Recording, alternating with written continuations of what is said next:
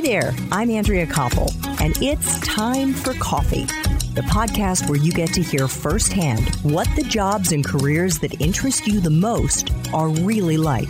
Hey there, Java Junkies. Welcome to another K-Cup mini episode of Time for Coffee. By the way, K-Cups come in 3 sizes, single, double, and triple shots, or roughly 1 minute, 5 minutes, or 10 minutes in length. So if you don't have time to throw back an entire caffeinated career conversation, these K-Cup mini episodes of T4C can give you a quick caffeinated fix, whether you're on the go or you only have a few minutes to binge. So grab your mug and take a chug, because it's time for a caffeinated career double shot K-Cup with my guest, Dr. Cal Newport.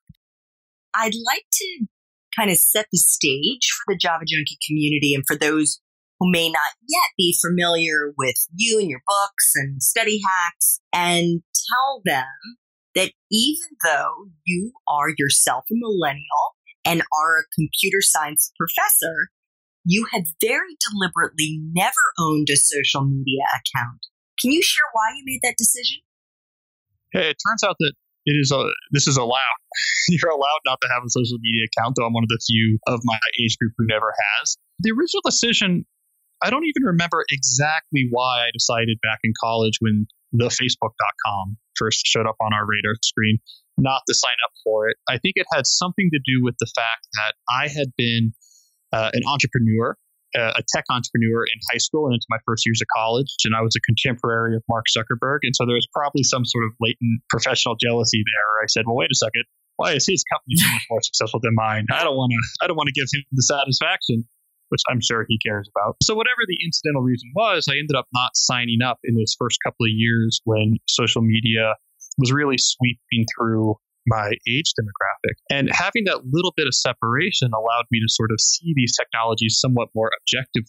And to me, they always seemed a lot more optional than people came to believe. I also noticed among my peer group how some of these services that they had signed up for originally for very minor reasons started to take over more and more of their time and attention without them even noticing, and that kind of scared me. So going forward, I decided that doesn't look like a pool I wanted to be swimming in. I'm a little nervous about it, and so I just never signed up with any of the new services that have become popular since. And how has it affected your personal and professional life as a result of it? We will get into deep work in a minute, but I'm just saying from a social standpoint, how has that affected your life? It's had no discernible negative impact. I still have friends. I still know what's going on in the world. I still have an audience I love that I've cultivated through a blog, which I own on a server that I own, as opposed to being owned by Facebook in some data center. I still manage to sell books and know what's going on in the world. And so I've seen no negative impact of social media. I think a lot of what happens when people assess the role of social media in their lives is that they point out benefits, which really do exist. But the calculus they don't do is thinking, if you remove those benefits, you're not going to be left destitute. So if you remove the ability to maybe connect with some friends over social media, sure, you cannot connect as easily with those friends, but it doesn't mean you're not going to have rich social connections in your life. And this has been my experience, is a lot of what people use to claim that these services are indispensable, I found they're actually probably quite a bit more dispensable than people actually realize.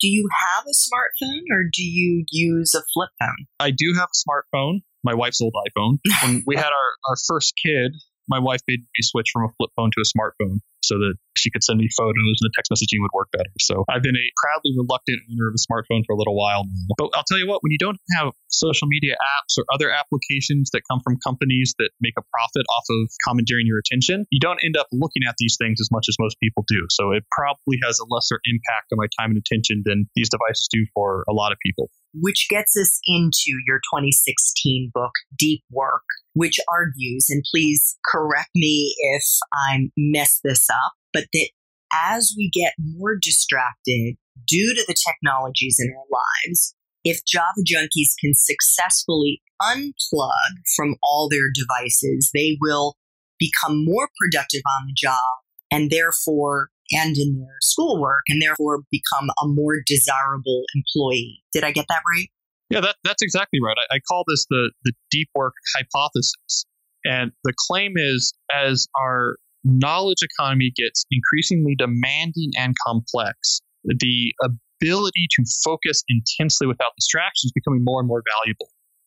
Focus is essentially the new IQ in the 21st century. It's becoming one of the most valuable skills you can have. At the same time, however, that the knowledge economy is putting more and more value on the ability to focus intensely. We have the growth of the attention economy. So companies like Facebook or Google who make their money off of distracting you and commandeering your attention and subverting your ability to focus. So people in general are becoming worse at maintaining concentration on cognitively demanding tasks. So this is classic supply and demand economics. If this skill is becoming more valuable at the exact same time that it's becoming more scarce, it's going to be valued quite highly by the market. So this is a message for your listeners. There's few things you could do that would be more valuable than cultivating your ability to focus intensely. I think it's just as important as, say, being able to write well, to communicate effectively, to be able to code a computer should be right up there on that list. If you can train yourself to be able to focus intensely on hard things, you're going to have a massive competitive advantage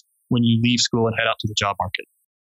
Thanks for tuning in to this K-Cup mini episode of Time for Coffee. If you want to listen to our entire caffeinated career conversation, please check out the show notes for this episode. Thanks so much for listening to Time for Coffee, where the professionals in the jobs that most interest you always have time to grab coffee 24/7, no matter where you live. I have one quick favor to ask you. Remember to rate, review, and subscribe to Time for Coffee. Thanks so much.